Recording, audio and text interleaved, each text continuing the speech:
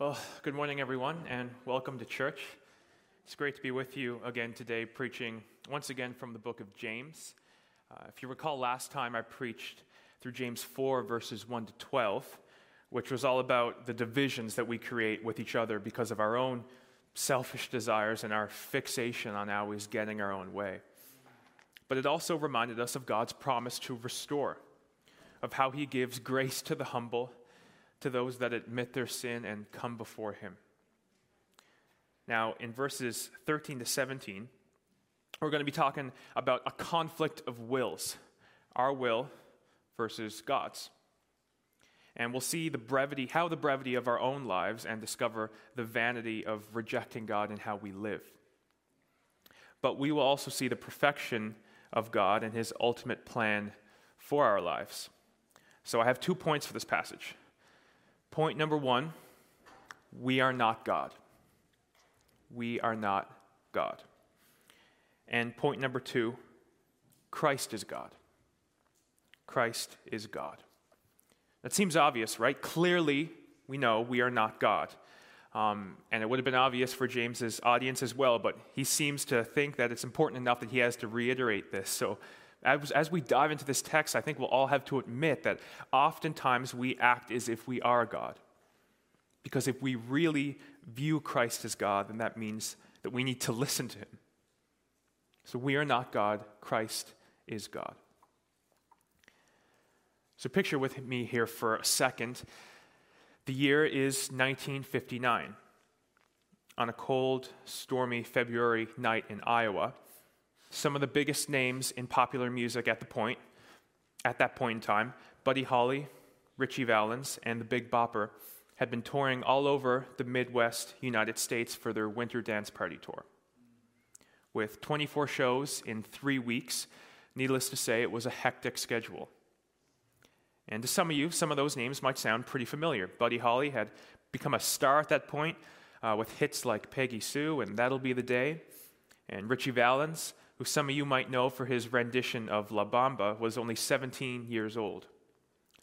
His career had just started to take off, and he was gaining recognition around the country. However, during their tour, they constantly encountered problems with the touring bus, and it was always breaking down and leaving the musicians freezing inside until it could be repaired. So on one particular night, Holly decided to charter a plane to the next gig. Unfortunately, however, the pilot had been unaware of a weather advisory that was issued earlier in the day, and so as a result of poor visibility and stormy conditions, the plane crashed only shortly after takeoff, killing the pilot and all 3 musicians. And as a result, February 3rd, 1959 has become known as the day the music died. 4 men, with full intentions on arriving at the next show, completely unaware of their fate, in the prime of life and the height of their careers, gone, dead in an instant. Like a mist that appears for a little time and then vanishes. That is our life, and that's one thing that can so quickly remind us that we are not God, but rather that Christ is God, is the brevity of our own lives. So turn with me to James chapter 4, verses 13 to 17. I'll just give you a second to get there. James 4, 13 to 17. It starts off by saying this. Come now, you who say, today or tomorrow we will go into such and such a town and spend a year there and trade and make a profit. Yet you do not know what tomorrow will bring. What is your life? For you are a mist that appears for a little time and then vanishes. Instead, you ought to say, if the Lord wills, we will live and do this or that. As it is, you boast in your arrogance. All such boasting is evil. So whoever knows the right thing to do and fails to do it, for him it is sin. First off, we're going to take a look at verses 13 and 14, and this is going to form the basis of my first point that we are not God. Though oftentimes we wish to be, we desire to be, and we live as if we are. And we do this because of our nature, because we honestly think that we know better than God. But remember the lie that the serpent told Eve in the Garden of Eden. For God knows that when you eat of it, your eyes will be opened, and you will be like God, knowing good and evil. It was a lie, of course. Adam and Eve never became like God, but still to this day, it is the same lie the devil gets us to believe over and over again. And James is looking to address it here. In verse 13, he uses the example of businessmen making plans for the future. Come now, you who say, today or tomorrow, we will go into such and such a town, spend a year there, trade, and make a profit. And by saying this, these men are making some serious assumptions. As John MacArthur puts it, there are 5 main problems with these assumptions. They choose their own time, today or tomorrow. They choose their own location, such and such a town. They choose their own duration, to spend a year there. They choose their own enterprise, to engage in business. And finally, they choose their own goals, to make a profit. So it's time, location, duration, enterprise, and goals. And just to be clear, James is not saying that it's wrong to make a profit. He's certainly not saying it's wrong to plan ahead or to be prudent. In fact, it's wise to do so. But what he is saying is that these men, in all their planning, all their hopes and dreams and all their ambitions, they gave no thought of God. And though they believe in him, because remember that in this section, James is still addressing a group of Christians. But these Christians live their life as if their God does not even exist, because they have replaced him with other things, with business, with a profit, with their goals, with themselves. So church, this begs the question, though many of us here would call ourselves Christians, how many of us live our lives as though God does not even exist? Bible scholar Spiros Sadaites said that it is practical atheism that is unfortunately far more common than reasoned unbelief. And what James is ultimately talking about is a clash between our will and God's and our refusal to submit. And we'll come back to this theme later on, and we'll see how James ties it into the overall passage. So let's look at verse 14. Yet you do not know what tomorrow will bring. What is your life? For you are a mist that appears for a little time and then vanishes. Charles Spurgeon used the example of a cloud, and today in our age of aviation, we can even better visualize this. Do you ever notice that when you're on a plane and you're 35,000 feet up in the air and you're high above the clouds, the sun's shining bright through the windows and the clouds below look almost tangible? They're so distinctly shaped and fluffy, and from that high up, they look just like freshly fallen snow that you could almost walk upon and feel the crunch beneath your feet. But as you begin to descend and pass through those same clouds, their shape becomes less distinct, less fluffy, until you're passing in the middle of them and they're nothing more than a mist that you could barely even grasp with your hand, let alone walk upon. And the next day when the weather changes, the sun comes out, those same clouds are gone. The same is true of our lives, a mist that appears for a little while and then vanishes. So if you'll bear with me for a second, I'm going to paint a pretty bleak picture, but a truthful picture of our lives, and I'm going to do that so then we can see all the more clearly the beauty and the hope of what Christ is offering us. And if we look at this passage in James, we can see a striking resemblance to a parable that Jesus tells us in Luke chapter 12, known as the parable of the rich fool. And just listen to these words of Jesus. Some in the crowd said to him, "Teacher, tell my brother to divide the inheritance with me." But he said to him, "Man, who made me a judge or arbitrator over you?" And he said to him, "Take care and be on your guard against all covetousness, for one's life does not consist in the abundance of his possessions." And he told him a parable, saying, "The land of a rich man produced plentifully, and he thought to himself, 'What shall I do? For I have nowhere to store my crops.' And he said, 'I will do this. I will tear down my barns and build larger ones, and there I will store all my grain. and my goods, and I will say to my soul, soul, you have ample goods laid up for many years. Relax, eat, drink, be merry. But God said to him, fool, this night your soul is required of you, and the things you have prepared, whose will they be? So is the one who lays up treasure for himself and is not rich towards God.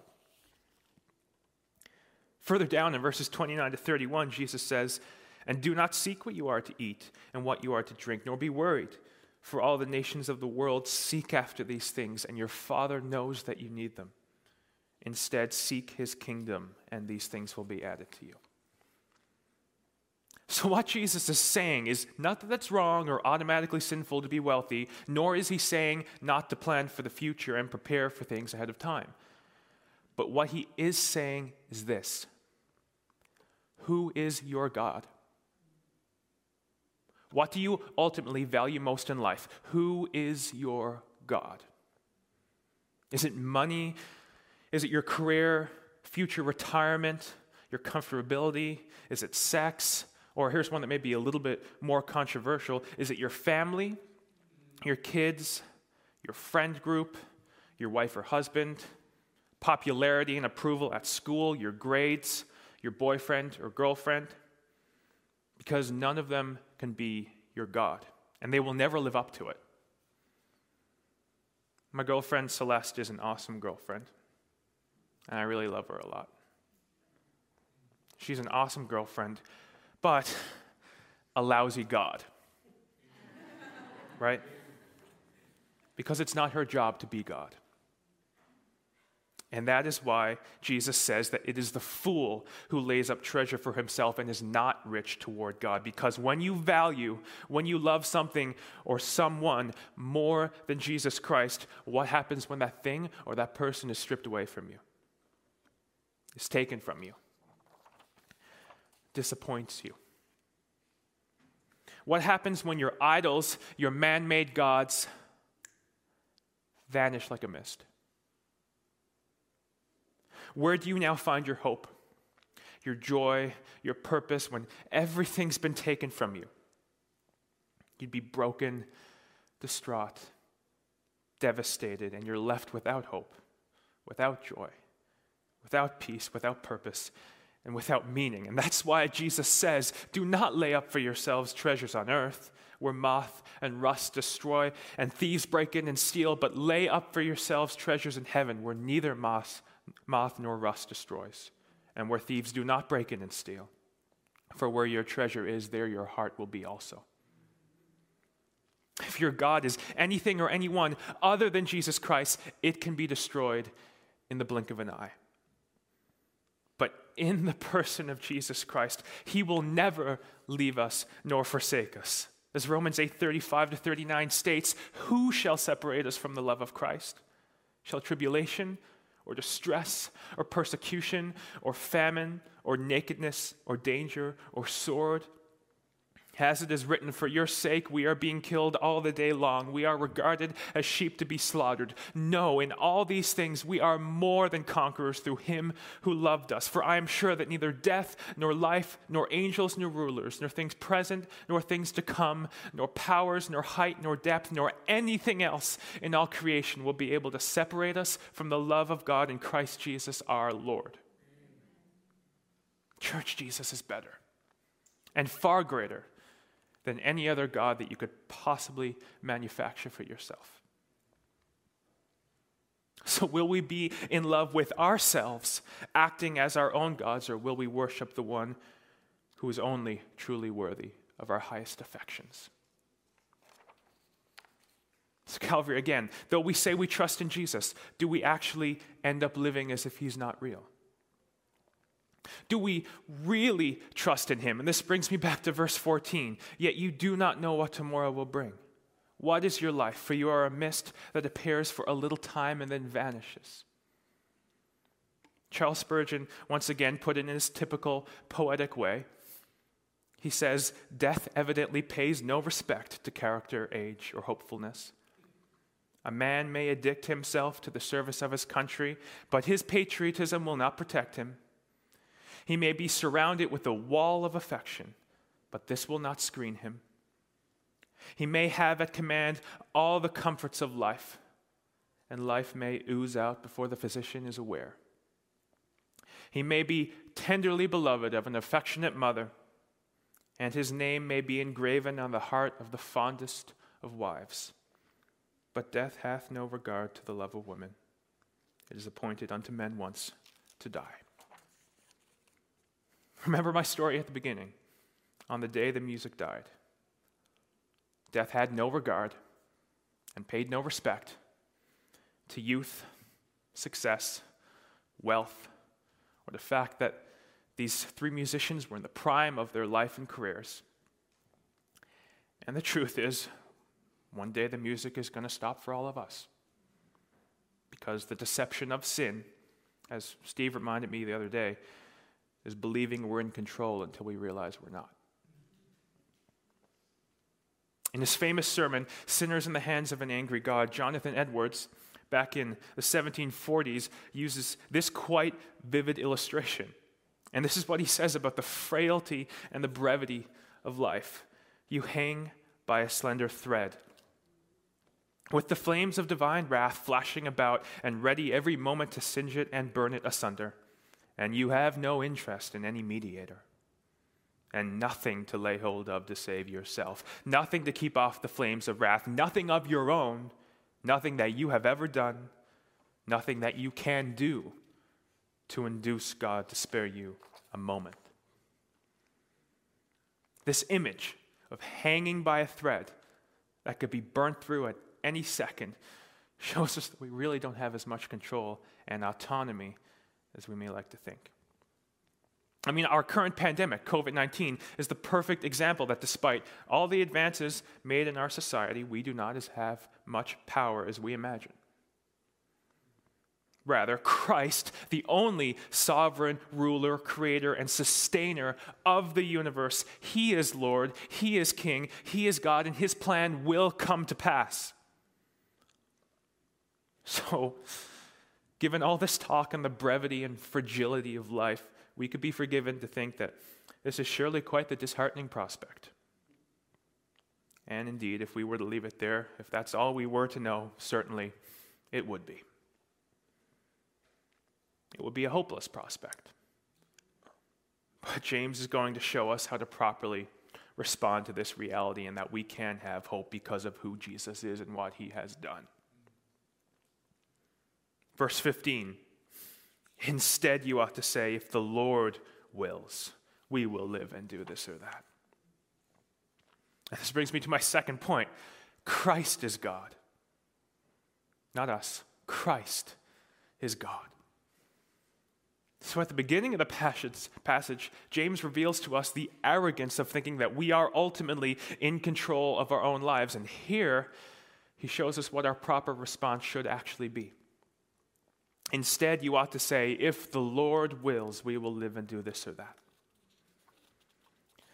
For those of you who may not know, Mile One Mission is in the process of planting its second church. We have Kilbride Community Church, and hopefully soon, we will have Downtown Community Church.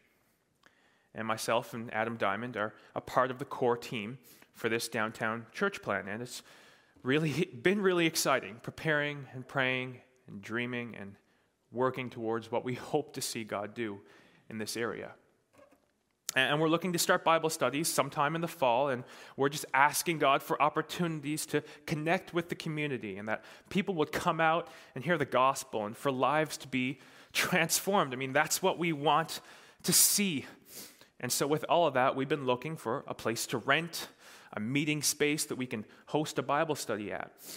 And we tried coffee shops and rental spaces and church buildings and even looking at places for lease, most of which are exorbitantly expensive downtown. But so far, it's been a combination of either people not getting back to us, all the spaces are already booked, or it's just simply unaffordable. And after months of looking around and nothing to show for it, it can be quite discouraging. We want to see communities restored with the gospel. We want to see revival take place. We want to see Jesus magnified to people, but it feels like we can't even get started. And if there's one thing that has caused that this has caused, it's that it's forced me and Adam to realize that we're not in control. Christ is over all this. And in the grand scheme of things, we don't really know what is best for us. Douglas Moo states, James warns, therefore, of the tendency of the world to press us into its mold by leading us, perhaps very subtly, to begin assuming that we control the duration and direction of our lives. Such an attitude is simply inconsistent with a Christian worldview in which there is a God who sovereignly directs the course of human affairs. And Calvary, that is a good thing. That is a good thing because God is ultimately for you. He knows what's best for you. Supreme joy is found in him. Look, you don't want me to be God. And you don't want yourselves to be God. If I had my way, we'd have a place for Downtown Community Church right now, but we don't. And so could it be that God is using this to drive me and Adam and the rest of Mile One Mission closer to him? And could it be that amidst all our frustrations with finding a place to meet, that is using this for a means for our ultimate joy and his ultimate glory? And could it be that he has a plan that is better than anything that I could possibly draw up? And maybe, and this is my hope and prayer for downtown, that maybe, if God tarries, hundreds of people will come to Downtown Community Church. And what happens? I mean, what really happens if 1,000 people genuinely, and I mean really, come to Christ? Not just say a quick prayer at the altar, not just sign a piece of paper to rededicate your life, but I mean, what if 1,000 people in downtown were actually regenerated by the Holy Spirit? Do you know what a move of God that would be? And what if all our frustration, all our difficulty to even get started right now is to simply prepare us for that?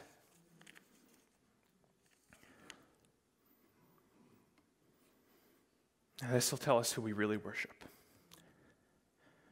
What if none of that happens? What if it all crashes and burns? What if the only evidence left that Downtown Community Church was even a thought in someone's mind is a logo and a couple of t-shirts? If that happens, then who will we worship? Who will be my God then? Will it be ministry? Success?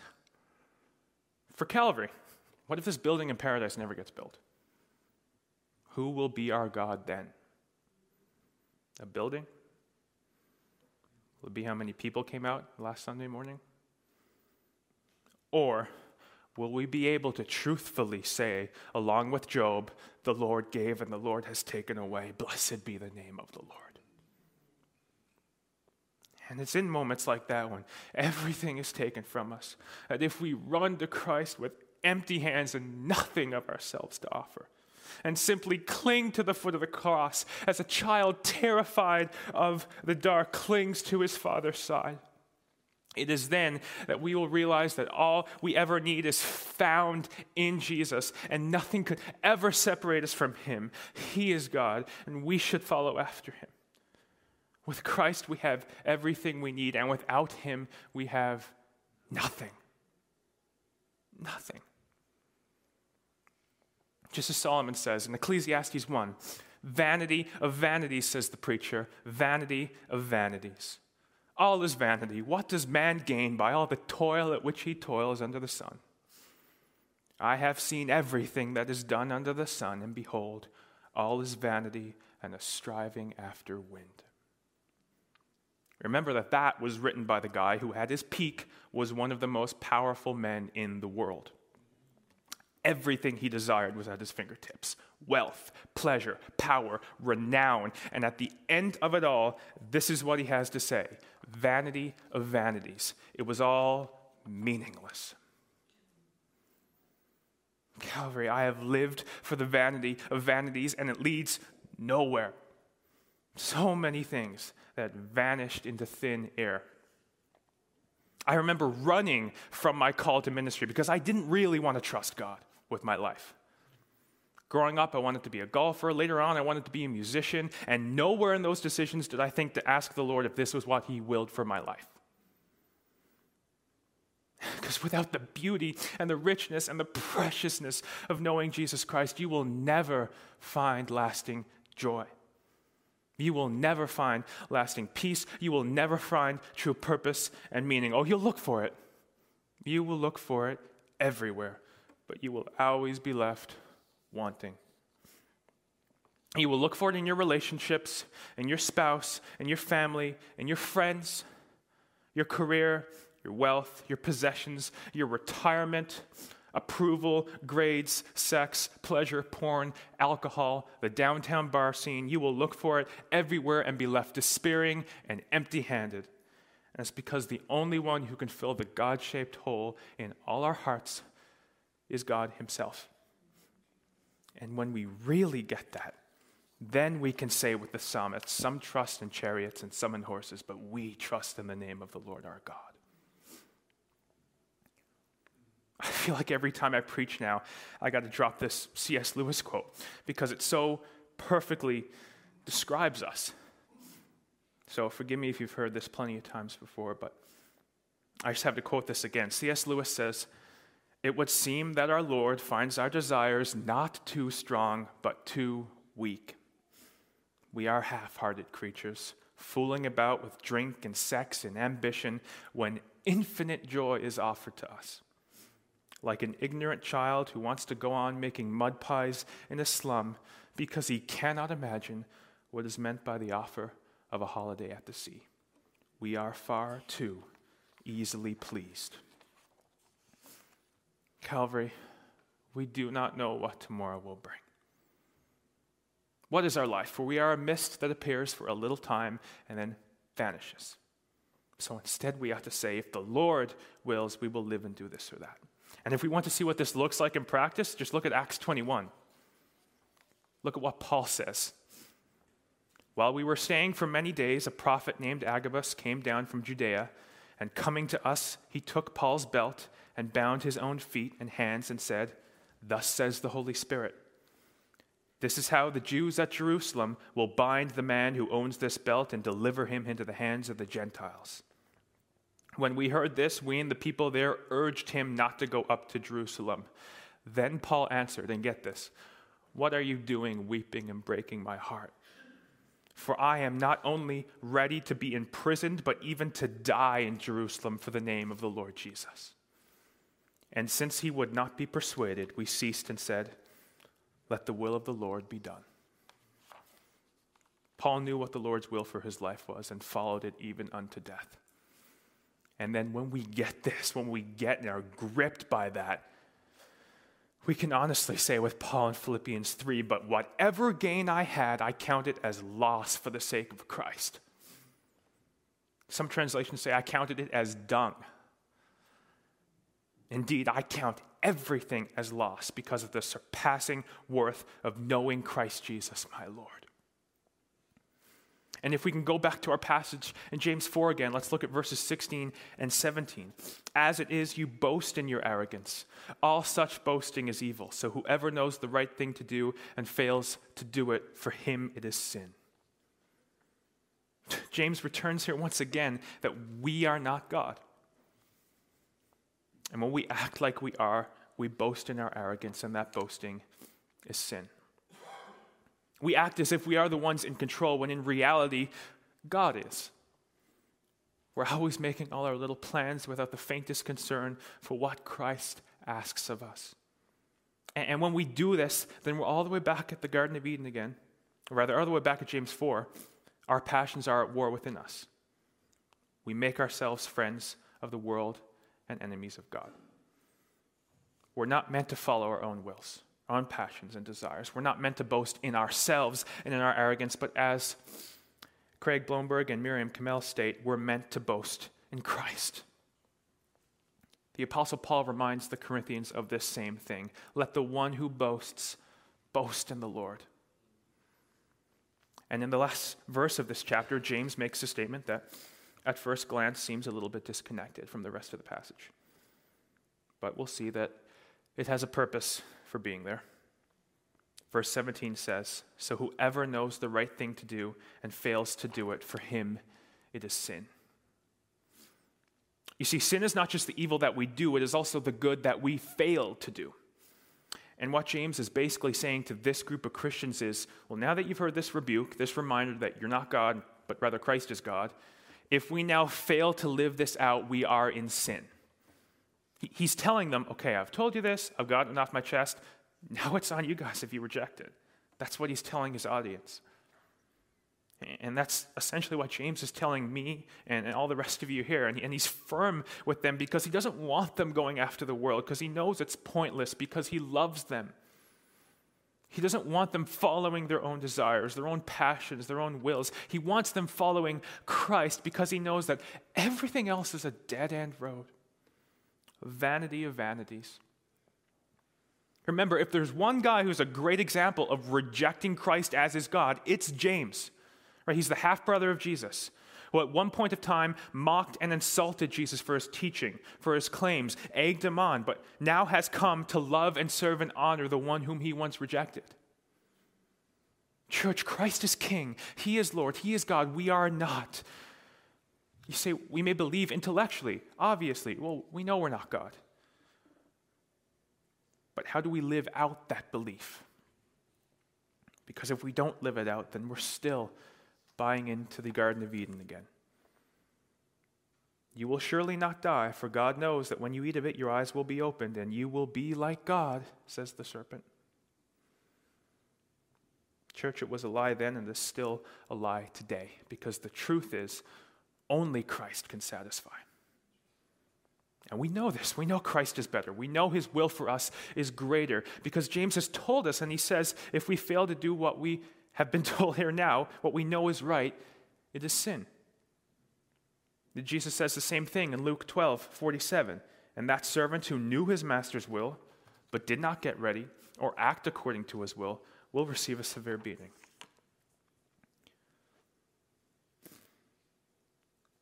But church, this is good news to the believer, because there is such joy in knowing Christ. Nothing else can compare. I know for some of you, and for me, at times he feels distant.